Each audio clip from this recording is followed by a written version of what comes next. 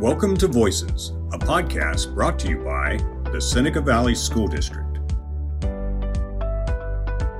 I'm Jeff Krakoff, and I'm here with Lauren O'Donnell, who is school counselor at Rowan Elementary School. Lauren, thanks for joining us today. Yeah, thank you for having me. I know at Rowan, you're dealing with students' grades K through 4.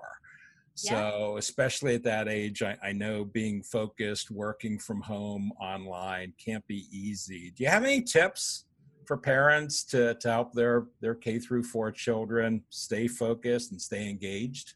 Yeah. So sometimes it can be hard in the home setting to stay focused just because that's where they do feel more relaxed and want to play. So, some tips. I find that a whiteboard can do so many wonderful things for a young child to stay focused, whether you're using it to do math problems or writing words or letters, practicing writing. But it can also be really helpful to break down activities into smaller chunks, more manageable chunks.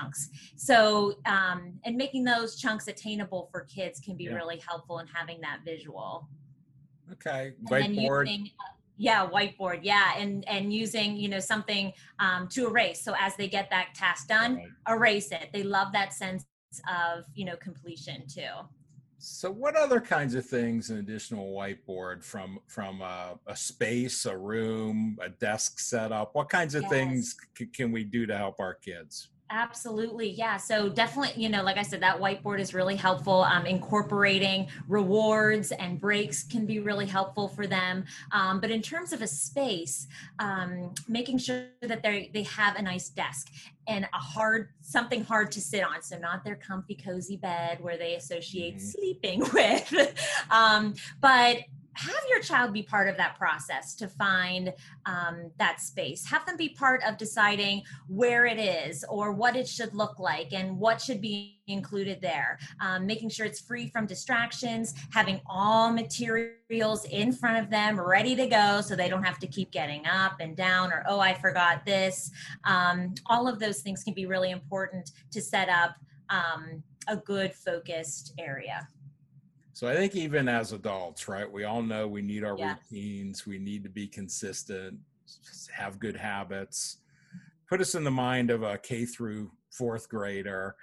How do we help them formulate and stick with routines? Yeah. And, routine and consistency is so important, especially for our little ones. They thrive off that and their bodies feel more comfortable. Their minds feel more comfortable when they know what to expect. And so when a child feels comfortable, they're more ready, able to focus and attend and to learn. So keeping that routine, if you want to create, a visual schedule with your child, again, I really encourage involving your child in a lot of these plans that you create with them because you want them to have more buy-in and making them have that ownership and build that independence. So creating a visual schedule, waking up at the same time every day, whether you're coming to school or not, eating breakfast at the same time, having your lunch break at time, keep it as much as you can. Although I know, the days at home may look a little different. I do understand that, but trying to keep it as consistent as possible.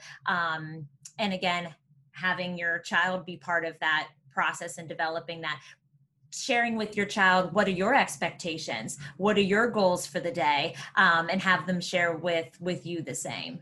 So you've mentioned that a couple of times, whether it's finding the right workspace, whether it's routines, having the student themselves be a big part of that. But one thing that a student in elementary school probably can't help with is when inevitably there's some kind of a technical issue or glitch. Right. What can parents do in that instance? So things are going to come up. And the one thing I know sometimes some kids, this may be a point of worry for them. And so we want to make sure they're focused on what do they have control over, help them redirect their focus onto that. What can they control? So things are going to happen out of their control, but what they can control is asking for help, saying to themselves, you know what, it's okay. take a deep breath. My teacher will understand, and I'll send them an email later, with what happened. You can troubleshoot a little bit with your child outside of the school day, like say, hey, let's practice. Let's sit down for a minute. Let's practice logging in. Let's practice finding your materials online, and help them to just practice those routines. Another fun thing could be even role playing with your child. So say, hey, let's sit down. Let's pretend that you can't find something. What are you going to do? Take a deep breath first, go to find, me, ask for help, that kind of thing. So those can be some helpful things too. Okay. So going to school from home, I think some people are feeling disconnected. What resources, what help is there, whether it's technical, emotional, academic? Yeah. So I think, just because you and your child, you're not physically at school, it doesn't mean that we here at school are not here to help. So we're only an email and phone call away. So stay connected with your teacher, your child's teacher, stay connected to other parents. Most likely, maybe if you're having a challenge or you have a question, others have the same one. So, help just stay connected to others, encourage your child to stay connected to their classmates. We always say here, ask three, then me. So, ask three friends, ask three other kids, questions that you may have first. That connection is so key. And your school counselor, I know I here at Rowan, I'm here, I'm accessible. And if I'm maybe not the exact person that can help, I can certainly connect you to the person that can help.